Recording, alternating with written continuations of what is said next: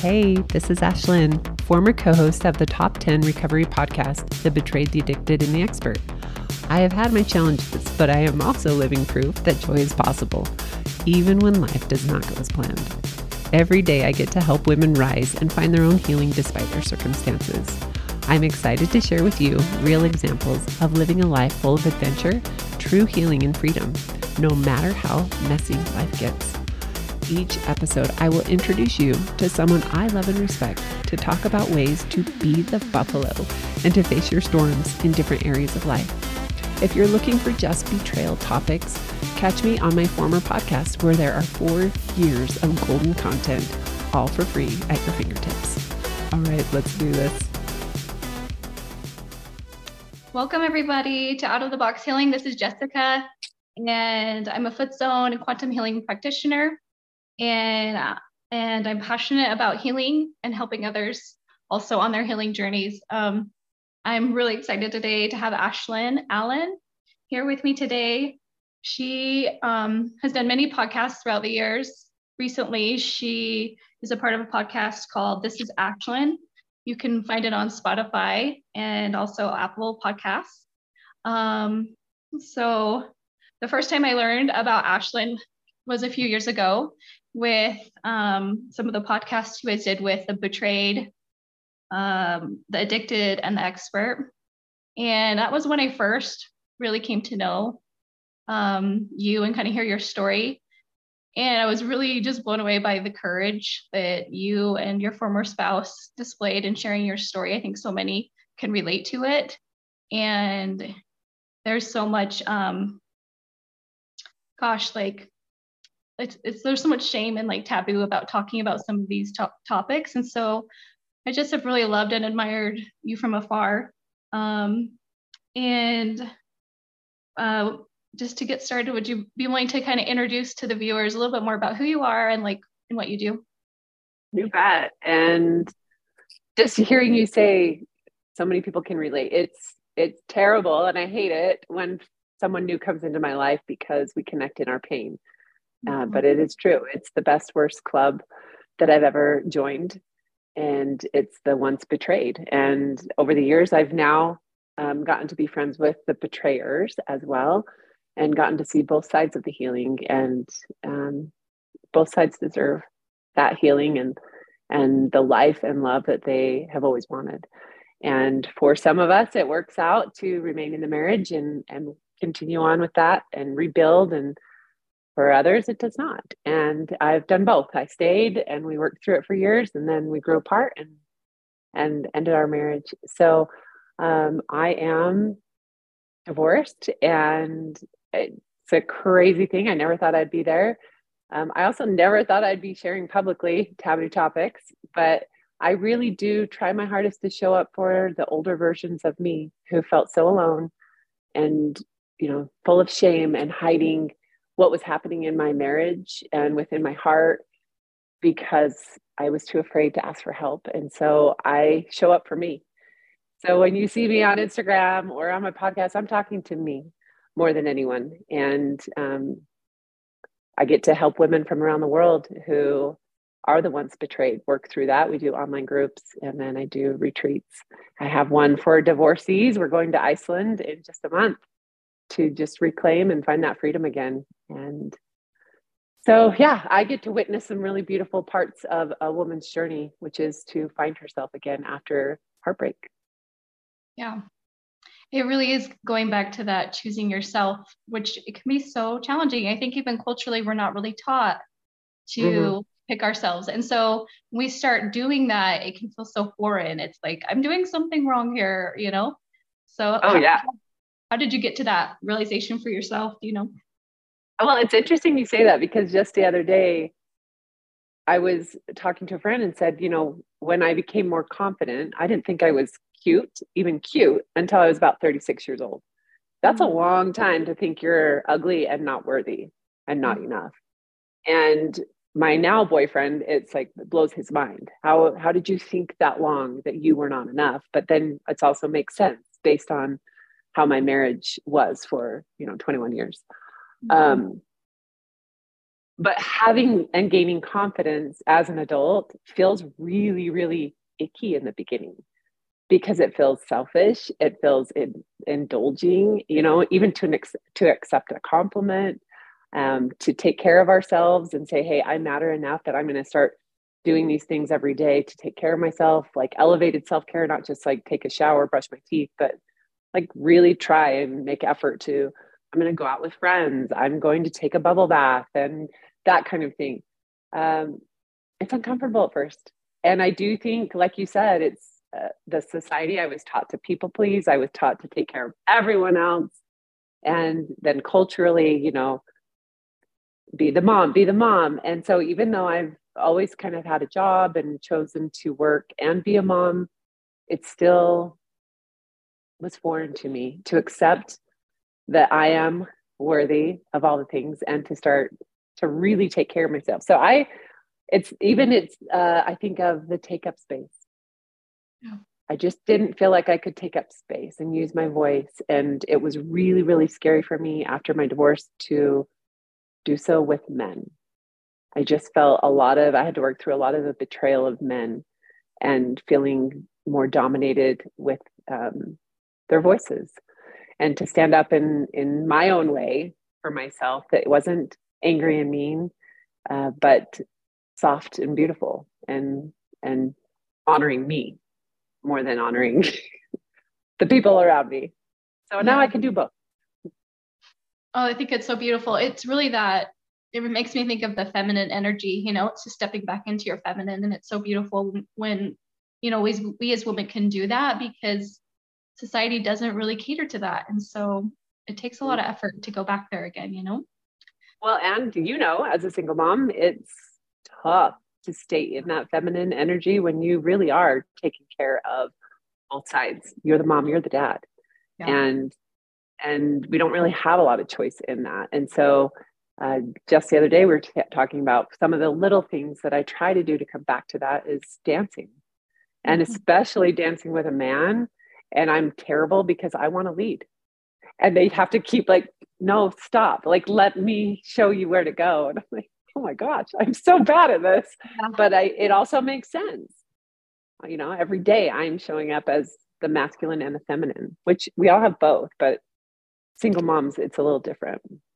It is. It's tricky. It's funny because I took up some dancing recently and had a very similar experience. He was like, you just need to let go. And I'm like, oh, that's so hard. I don't know how to. Like, yeah, there really is something. Oh, yeah. So for the viewers that don't really know your backstory, would you mind giving a little bit to it and like what led you to the Betrayed, the Addicted, and the Expert podcasts? Sure. It's definitely not my life plan, but here it is. So I got married very young. I was 19 years old, and I grew up in a religion that that was the next step. And I didn't think a lot about it, and neither did he. So it was just exciting to get married. And we got married without talking about very much. And so now dating as an adult, I see like, oh, wow, I wish I could have done it different. So, you know, week one of being married, it already felt off. There were already secrets being kept. And that was heartbreaking for me I knew my gut was saying something was off, but I had zero skills of how to communicate in a loving way or to ask questions that were clarifying. It was just assumptions, creating stories, and then being mad. So I would, over the years, ask accusatory questions. Like I didn't leave room for him to answer yes or no. It was just like the dukes were up and he was ready to fight, because whether he was guilty or not, I wasn't even giving him a chance, to be honest. And so I found out fairly soon, the first 6 years, that he had this secret compulsion with pornography. So it started there. It happened throughout his life since he was 12 years old. And so that's a painful thing for most partners to find out. Is one, it's secretive, but two, that it's like, wait, I'm right here. Why are you going to this thing on the internet or on your phone when I'm right here? So it was confusing for me then. And then he had an emotional affair, which a lot of people don't know what that is and often kind of brush it away. But it actually has a lot more impact sometimes than a physical affair because it is a connection. It's the parts of your relationships that most of us love the most. It's the emotional connection, you have spiritual connection, you're talking about your inner world together. And it wasn't something he planned to do. It was something that happened at work, commiserating about marriage. And that's tricky because your work friends, you spend a lot of time with them. And so it turned into this thing. They got caught.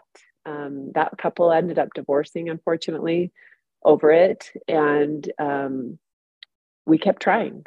And 6 years later, we did some therapy here and there, the wrong kind of therapy, I will say. We went to a sex therapist because we thought that must be the problem.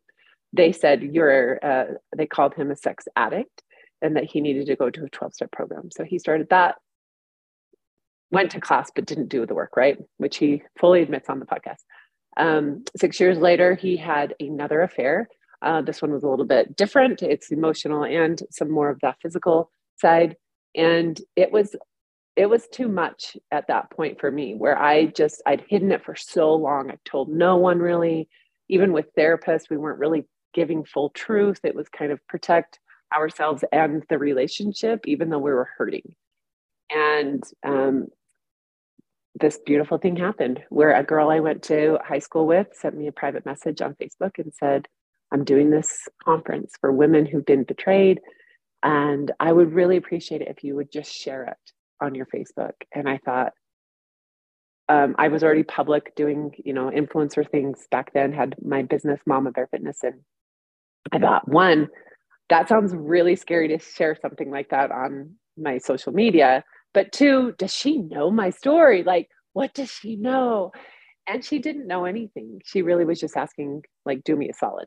But that was the first time that I shared my story. And now I get women who do that on, the weekly.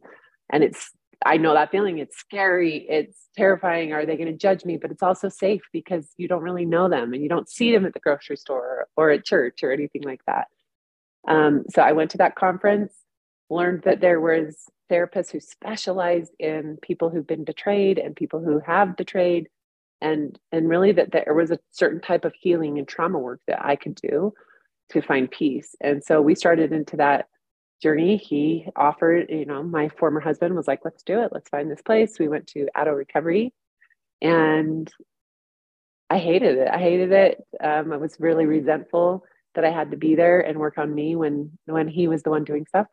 And yet I grew to love it after a few months. It was like, okay, these are things I would have never worked on in my entire life had I not been compelled to.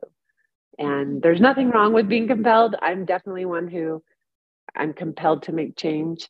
And I have no shame in that. I used to. I really respect those who just choose to go and work on themselves when they're in a good place already. But I waited till the wheels were falling off before I chose to work on myself.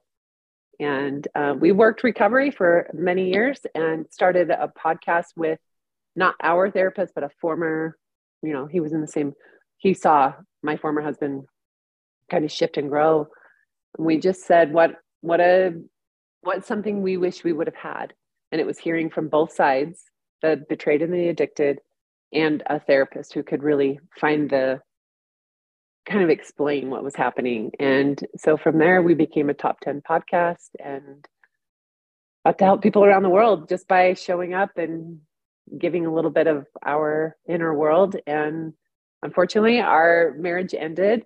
But I'm two years into the divorce, and we both are grateful for how awful it was, that divorce, because it gave us both a gift. And, I didn't see it in the beginning. It was really painful and almost another form of betrayal, but it's been a gift. It's been a gift that I didn't know I needed and has given me more opportunity to, again, compelled to work on more of myself. Yeah. Well, I just think you guys are amazing and remarkable to to just share your story. I just think it's takes a lot of courage. So I really appreciate the things I've learned from you guys. What do you feel like you've gained through this process? Through sharing? Yeah, just Or and through just share experience. Like I'm curious like how that occurs for you. I know it's kind of a loaded question, but yeah. So it's tricky because I'll answer both sides, I guess, because I mean, I was an interior designer before this. I had a life before this work. And like I said, I really had no plans for it. And I pushed it away for a long time. But yet now it feels like this is my purpose. This is why it's just a different feeling to be able to witness women shifting real time in front of your face than helping people spend a lot of money on their home, which that was fun too, but it was just different. When people reach out and say, I want to do what you're doing, I want to share my story, and how do I start and what do I do? I think I have no idea. I didn't plan on doing this. It went viral. It was just this weird thing that we chose to do.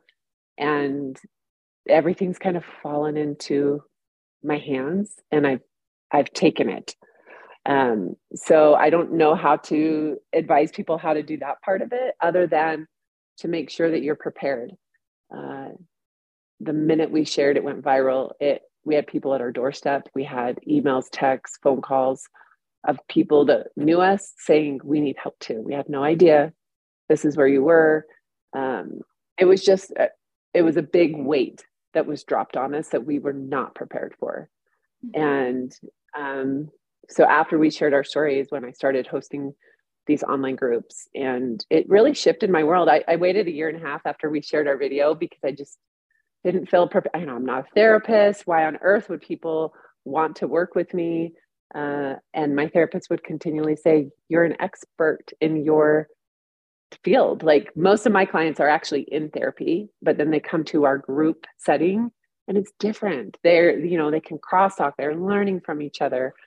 And that's the one thing that really helped me in my own journey. And so I love being able to give the gifts of like, oh, this helped shift me in such a big way, and I want you to have it too. And so that's really what I try to do with the groups and the retreats, is spread that magic. I mean, we live in a place where it's kind of the mecca for healing, and up here in northern Utah, and we have so many different modalities to work through trauma and pain. And so for me, the life I have now, maybe on paper looks messy. I met someone the other day and they're like, oh, you're so brave and you're so this. And I just hear that and think, no, like that isn't me. I'm just showing up. And I'm trying to use these skills that I've desperately grasped onto and loved, but it's radically changed my life for the better. So on paper, my life looks messy, but I am the happiest I have ever been. And I'm not married right now. Like, my life is not at all what I planned, but it's been this beautiful journey that was unexpected. Yeah. Well, I think too, it goes back to the like me just observing you, like even through your divorce, like I've observed you, and it's like when you share your story, you don't realize like you're passing on like that. Gosh, what's the word for it? It's like a vibration, that you're passing on to someone else, and you're giving them hope to say, oh, I can do that too. Like, so it's just a really beautiful process. I like saying how you said that, because it's what my friend did for me, and helped me feel brave and say, okay, I dare tell someone my story because I need help. I'm tired of feeling this way. It is crazy to think that like a small thing on the internet can give in that sort of way and help someone change their life.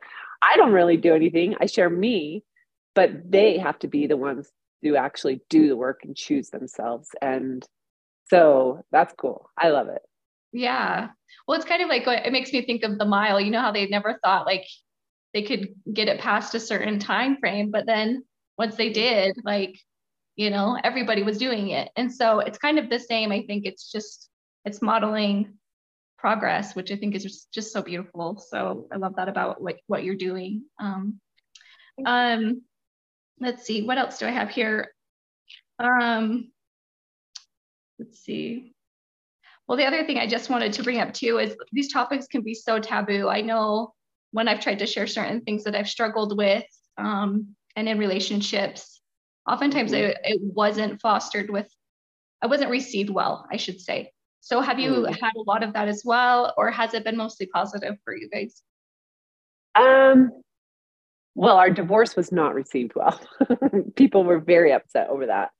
Yeah. And we tried to be as boundaried as we could with really setting people up. Like, here's what's happening. This is actually our real life. And I don't have space to soothe people who are upset. And so I really tried to show up like it was a shock to us both. It's not something that we were hiding, that kind of thing. And we're not answering questions. We're not telling details. We did do a podcast that was kind of a farewell type of thing, but that would be, I think, the only thing.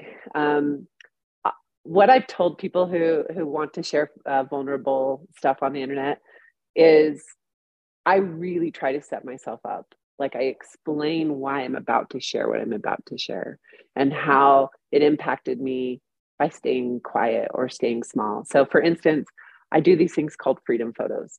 And it's when I go on a hike, I find the solitude of no one's around, and I take off my shirt and my bra, and I take my back is facing the camera, but I'm showing the earth, like, here I am. And I'm not just this sexual being. I am a woman, and I'm a body, and I'm also a sexual being. But for me to pull away from all of the sexualized narratives in my head of what a woman's body is because of how it damaged my relationship, and then hiding it for so long and protecting women on the internet. I didn't want to show my cleavage or my shoulders or whatever to protect other women who were hurting. I knew what that felt like. It's been really beautiful for me to have those, but if I don't set it up before I share those photos, people are very confused. Why are you sharing something like this without the context? I have to explain, this is freedom for me. And it's been freedom for a lot of men and women to do the same thing. So it's not freedom for everyone, but for me, that would be my only tip, is to really set yourself up and not leave a lot of room for the questioning or the judgment. They're going to judge anyway, but I don't leave a lot of room for people to leave those kind of comments, I guess. That's such good advice, like setting that up. I love that. And I love too the idea of just owning who you are and doing that in nature. And you're in a safe space. You're not there to harm anybody or do anything inappropriate. You're just there to be you and to heal from that trauma. So I think that's really beautiful. What advice can you give to others that are also going through similar challenges, whether it's divorce, whether it's betrayal, co-parenting, all of it, right? I would say ask for help. It's so hard to ask for help in any of it. And now I know better. I've wasted so many years and so much energy trying to do it on my own, or trying to, like, I'll just pray it away, or I'll just ignore it away. Like, none of it worked. I actually had to put feet into my action and move. And so I feel like one giant step to say, here's my reality. I need help. That's a giant step. Then a million baby steps after that. And I still take them. I still choose, I have a reoccurring therapy appointment every month. Sometimes I go, sometimes I don't. But it's there in case I need it.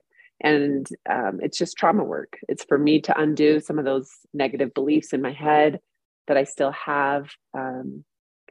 And, as I'm in a new relationship, things are coming up that never came up before, things that were right there in my face, that it's just different now. So that, I guess, would be my biggest thing, is just, you're so not alone. We're so afraid we're going to run into someone we know at a group meeting or at therapy. And I want you to just zoom out enough to realize how great that is if you see someone that means you're not alone with someone you know. That's such a gift. And we feel so much shame around it. So whatever you're in, as much as you can do that, I think is helpful, because I showed up in shame at my first group meeting. I showed up in shame at therapy. I hope no one sees me or thinks, why am I here? Instead of like, I'm here and you are too. So I actually love when I go to therapy and people are like, oh, hey, and they acknowledge me and we're saying hi, because we're both there for the same stuff. We want healing. Yeah. Well, and it's so beautiful because we can relate with the human, right? Like, yeah. And I think it goes back to culture. I think sometimes we're taught like we need to be perfect, and it's these false belief systems that are just really creating such walls between us all, and it doesn't need to be. So I love that. I think too, like rejection in these types of situations can be so big. Like, what did you do personally that really helped you to just like throw that to the wind and, step into your power, your personal power, like you have? The rejection is giant after divorce. Like betrayal was rejection, absolutely, but I felt like the divorce was even harder for me. And part of it is, I think, because I had tools, I knew how to feel. Whereas when I was first going through betrayal, I was still learning how to feel. And so it felt painful, but this was a whole new level of pain. I mean, I was suicidal when the divorce was like said, this is what I want to do. And for me, I got to that place because of the lack of hope I had in my future. I didn't see anyone who would want me after that. I had a partner who was saying they'd rather be alone than be with me. Who on earth who is going to pick me after that? You're so low. So the day I was suicidal, it was Valentine's Day. The next day I called the doctor, and I just, I had a girlfriend that I FaceTimed in that moment, and my former husband came and just held me in that moment and apologized, but also was like, you're a mom. You're a mom of these kids. Like we're still a family, and we need you here. Like you need to. So he still showed up in that for me. But I went to the doctor. I got on Wellbutrin, and it was a miracle for me that it worked the day of. I know that's not normal, but I'm like, I don't care if it was placebo or not. It saved my life. I got into therapy. I was going weekly to help just like download all of these horrible thoughts and beliefs that I was having, all the work that I had done after the betrayal to rebuild my self-esteem and to trust myself again and to believe that I was enough. It like everything came back like I'd never worked on it before. And it was heartbreaking. Like, what? I've done so much work to get here and to love myself. And here I am again. But what I've learned is it's a new arena. Of course, I felt all those same feelings again because I'd never been there. And I was alone and in a very new way, and trying to run a business on my own. And it just was a lot all at once.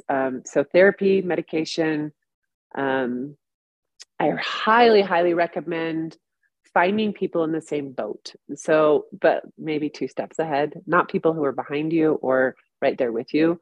But it is a very helpful thing to have. I Marco Polo'd a lot of my girlfriends. And so we have these groups of where the divorced moms, and some have remarried now, but it matters to have people who get it and who aren't judging when we feel crazy and when we feel low, and then we feel that desperate desire to have hope in our future, but we just don't feel it. They can help remind you.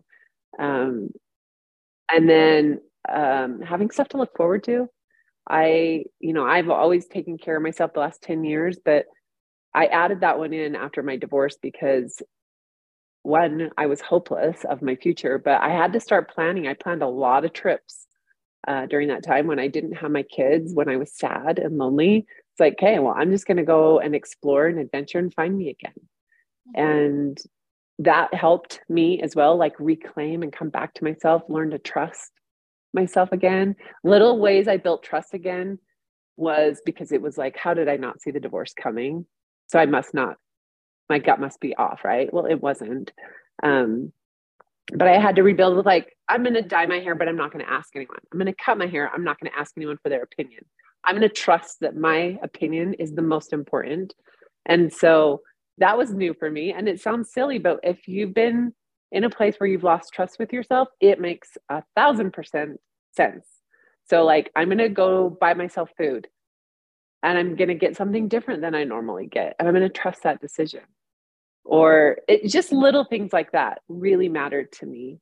And then the book, if you're going through divorce, conscious uncoupling, the work with that, every chapter has work to do. I had a lot of beautiful undoing moments by doing the worksheets in that book to just really let go and surrender in a way I'd never have before. I think it's because I was alone. Like I didn't have someone to help me really surrender. It wasn't a team effort. It was like, I'm doing this for me, 1,000% for me. Yeah. Yeah, it's interesting. It's because you're just kind of forced. Like it's there in your face. Like you said, you can't get away from it. And it's challenging. It's challenging to want to sit in that. So I totally relate with that. I know for me personally, I tended to be kind of more of the anxious attached in the relationship. And, I'm coming up on a year of like, separation, and wow, like what a change in myself I'm seeing, because I've just been sitting in the uncomfortable, to a point where I don't feel that anxiousness anymore. And I still have twinges at times, but it feels like a victory. It's like, I really am gaining so much through this process individually. And I just wouldn't trade that, it's personal healing that really needed to take place for me to be able to create a healthy connection. And so I think sometimes it can be hard though, because we can see those that we love, and we still care for them.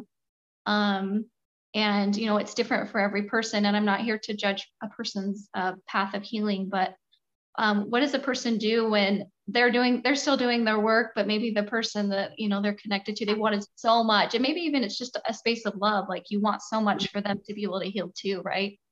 Yes. And what advice do you give to people that maybe they're not quite seeing that, in that partner? I guess there's a huge layer of surrendering because, right, you've already uncoupled, but, so you're saying like you're divorced or you're no longer a couple. How do you deal with that when one person's doing the work and one's not? Yeah, because I think you're still always affected, whether there's children or not. Like, what advice do you give to people in those types of dynamics? On conscious uncoupling, because that's what the book is for. It's for, we only can control our own actions and our own work. And so I had they have like soul to soul conversations where I, said all the things I wanted to say that I was mad about and hurt about. I got to go and have that conversation in my brain, like not go and actually tell him, because why would he care at that point? Yeah. It felt very healing for me to release that, like to acknowledge it, to write it down and to own it and say like, I'm mad about all of these things and it isn't fair. And here I am and da da da. So to do that, it takes a lot of mental and emotional energy to do the work, and then to be with someone who is not maybe showing up the way that even that you knew them, like how was I ever married to this person or love this person like this when they treat me like this? I know in the first part of our divorce, like the first year and a half, there was a lot of questioning, like, are you doing this? Is this a trick? Are you doing this? Is there like a hidden agenda behind it? Are you doing something to hurt me? And I was like, what? Why on earth would I ever do something? Like, I'm just trying to find compromise here. My former partner is doing his work, but it took him a minute to get there, to have space enough for himself to do that. So we have a lot of great co-parenting moments, but we also have moments where we struggle. And I was telling you before we started recording, it's a trick to learn the in-between of I need to use my voice and stand up for myself. And I also need to take all this emotion out of it, because we're not repairing our relationship. We're not coming back together. We are separately healing and also co-parenting at the same time. So it's different than when I was married and trying to repair the relationship after an argument and try to use my voice. So, great learning experiences to try to find that happy medium. And so I highly encourage people to have your people. If you don't have a group or a therapist, get them, because you're going to, I call it my first draft. So you can, journaling is a first draft, you know, so you can go through, I have a journal prompt that's like 5 journal prompts to help you basically come up with your first draft. Sometimes you need a second draft, like get on Marco Polo app and talk it out with someone that's safe, that's not going to judge, but who can help you, like, hey, maybe say it this way. So that sounds accusatory. In the beginning of our divorce, I used the decree a lot of the times to refer to. And a really good male friend said, hey, maybe don't do that anymore, because what you're doing in that moment is you're setting him off already. You know, he's ready to fight because you're ready to fight. How about you ask questions to clarify before you say, you're not following the decree, da, da, da, da. It's helped me understand why this is happening. And it gave my former partner an opportunity to explain himself rather than me just do the old pattern of I'm going to accuse and get mad. So I think even though we're not repairing, and you may have a really dysfunctional former partner, you still have opportunities that are right in front of your face to work through your own patterns and your own behaviors, the way we deliver things, the way we ask, the way we stand up for ourselves. It matters. And you can always, my biggest motto of my divorce is I want to make my future self proud. And whenever I didn't make my future self proud was when I was being too emotional with my former partner. He didn't need to have all my emotion. I had places for my emotion to go, and he wasn't it. But I was using him for that in the beginning. Well, and understandable, because I think sometimes it's so hard to, or challenging just to cut that off, right? Like you've spent totally 20 years together, and then to just say, I can't do that anymore. It's like, what? It's hard because it's your best friend and your partner. Yeah, it's so many things. Yes, totally. So what I've noticed in my own journey is just how important it is to find that forgiveness for yourself and for others, kind of like piggybacking on what we're saying here. So like any words of wisdom for those that kind of struggle with this, you know, myself included here. Yeah. Words of wisdom with that. Or things Say that it have again. You, or what are some things that have helped you in this process of like forgiving and letting go and surrendering, right? It's so hard because forgiveness, I think, is triggering for most people because they're like, what? I'm not forgiving. But for me, it was forgiving. It's exactly what they say. It releases ourselves from holding on. And I just wanted to untether myself from him and to honor what we had, but also move forward, knowing that I was going to do things different and that we could still be cordial and kind without the ickiness. We still have ickiness here and there. But it really, for me, it goes back to, I wanted to make my future self proud. I couldn't imagine my future self still stuck in blame and shame and victim of he divorced me. Why would my future self still be there? And so I wanted to find that for myself. And for me, I think it's the letting go of like, it really, will it matter in 5 years if I never get an apology?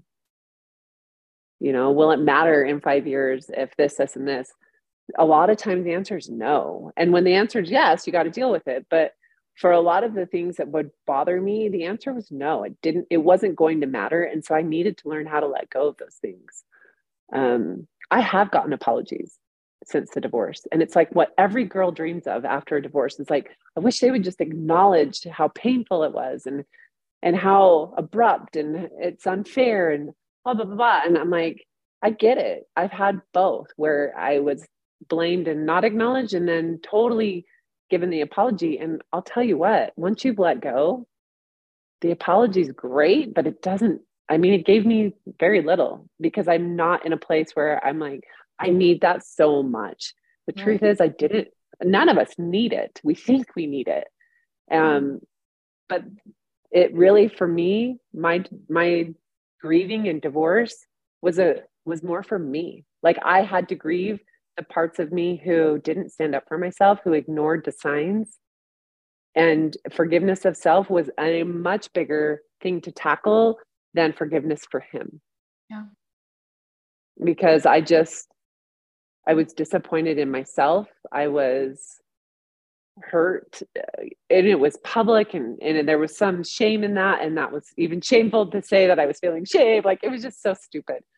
But now the reality is I can see what he did, and he owns it. It was abrupt and quick, but it was a gift. It was a gift for him to use his voice in such a way.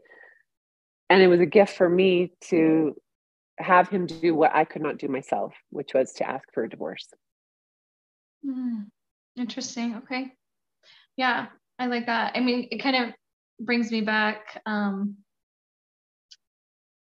don't know. I guess what I'm trying to say is just all challenging, it's really uncomfortable, but I agree with you. It really does come back to that forgiveness of self sometimes can be the hardest. I can definitely see that in my own journey. It's like you can go back and see your mistakes and wish you could have done it a little different. So for sure. We can do the best we know how. I'm also going to just add, I am a big believer of the gray rock method, especially if your partner is not in a place of like, we're positive co-parenting together. And so I'm very uninteresting. That is the gray rock method, is just be boring. And they know the buttons to push with you, and you know their buttons, and to allow yourself to just pause and not respond and keep it short takes a lot from you. However, it serves you in the long run. And so, I mean, he does the gray rock method back to me. We're just boring to each other now, and it works out great. That's awesome. I love it. Okay. Let's see. Okay. So, I'm like a really strong believer that, we didn't come here to fail.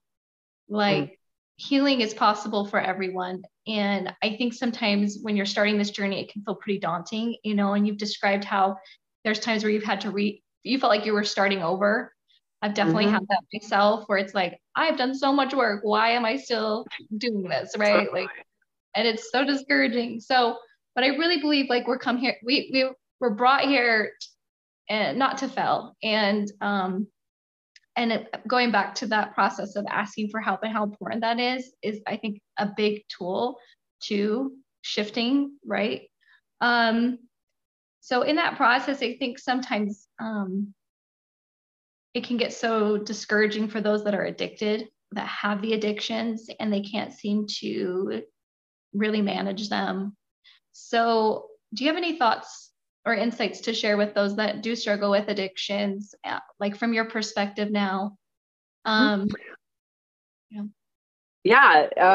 have a lot of respect for anyone who's choosing to step into the healing portion of life after they've been addicted. The truth is, we're all addicted to something in some way, right?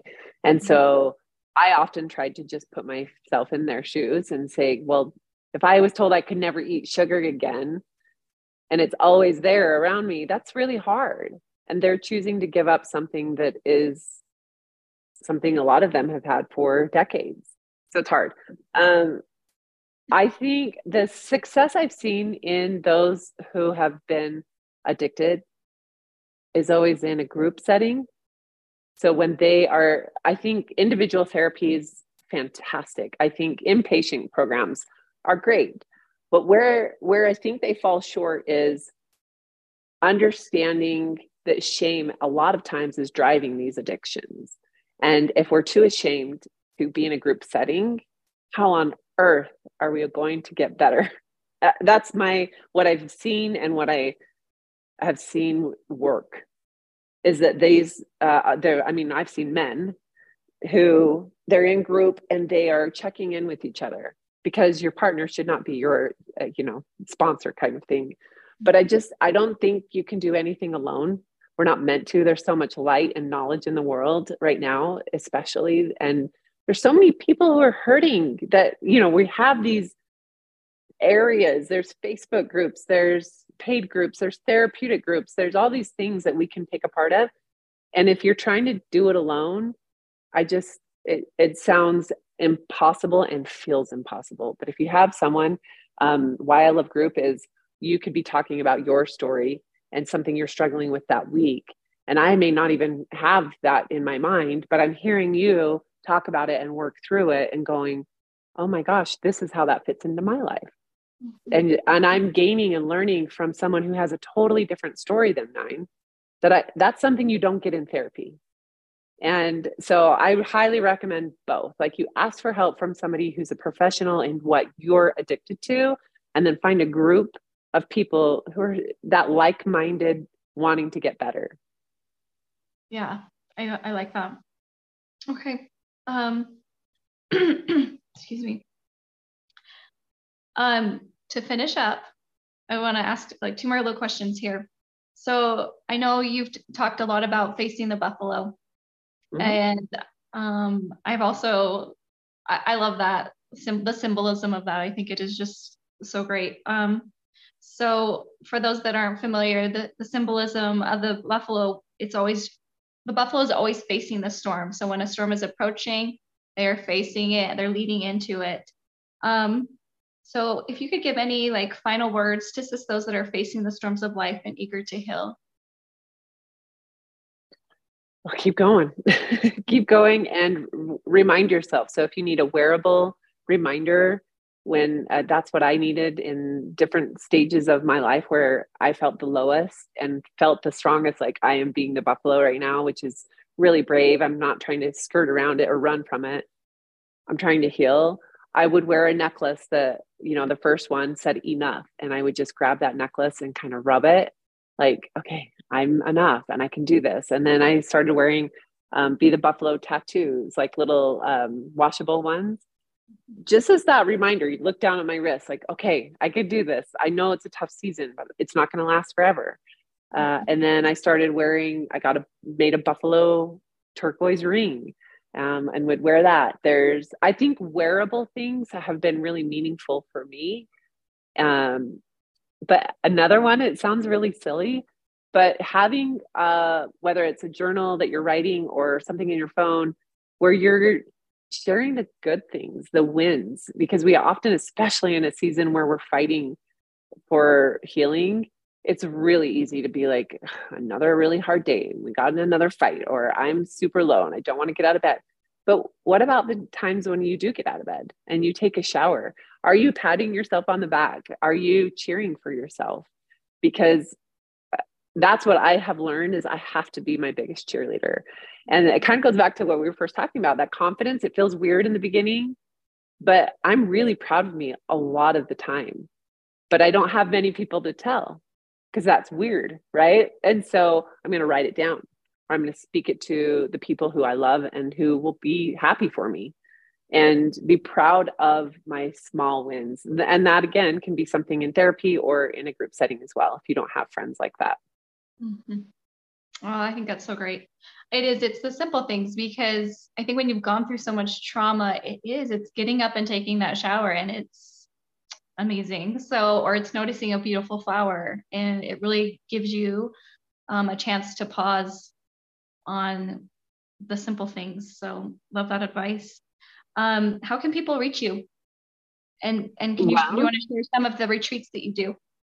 Yeah. So this is Ashlyn.com, and it's ASHLYNN. I'm also This is Ashlyn on Instagram and Facebook. And I do these retreats. So I do this divorce retreat in Iceland, but I have these other retreats that are here in Utah that are for every woman. So they may come with the story of betrayal or divorce or faith transition, but really they're just there to heal. We're not connecting in pain. So we never really share our stories unless they're choosing to privately. We're there to grow. And so they're called the Rise Within retreats. And it really is all the magic of the healing that I've been able to participate in. I bring all of those people, like my favorite breathwork person, my favorite therapist, my favorite massage therapist, my favorite photographer, and dance. And we just do, my therapist laughed. She's like, you do so many things at your retreat. I just want everyone to have the magic. And it is so fun to see them come in on day one and be nervous and scared. You know, they're so uncomfortable. They just traveled alone, and here they are with a bunch of other women they don't know. And we just dive right in. And by the end, they're like, I love you. And they love each other. And it's days. And it's one of the coolest things. One of the massage therapists is a man. He said, I have never seen people shift so quickly. I don't know if men can do this. Is this a woman thing that women can collectively come together and just heal? And I do think there's power in it. I think we have a little bit more magic to say there's collective energy, that we're willing to be vulnerable and be really scared and say, I'm going to do it anyway, and do it with me. We can do this. Mm-hmm. So yeah, I have another one coming up in November, and it opens early bird pricing Mother's Day weekend. Thanks for being here with me today, whether I was with you doing your dishes while you got ready or driving in your car. If you found a nugget in this episode, please take 30 seconds. You can click on the link below in the show notes and leave me a quick review over on iTunes. Or you can share on social media or shoot me an email.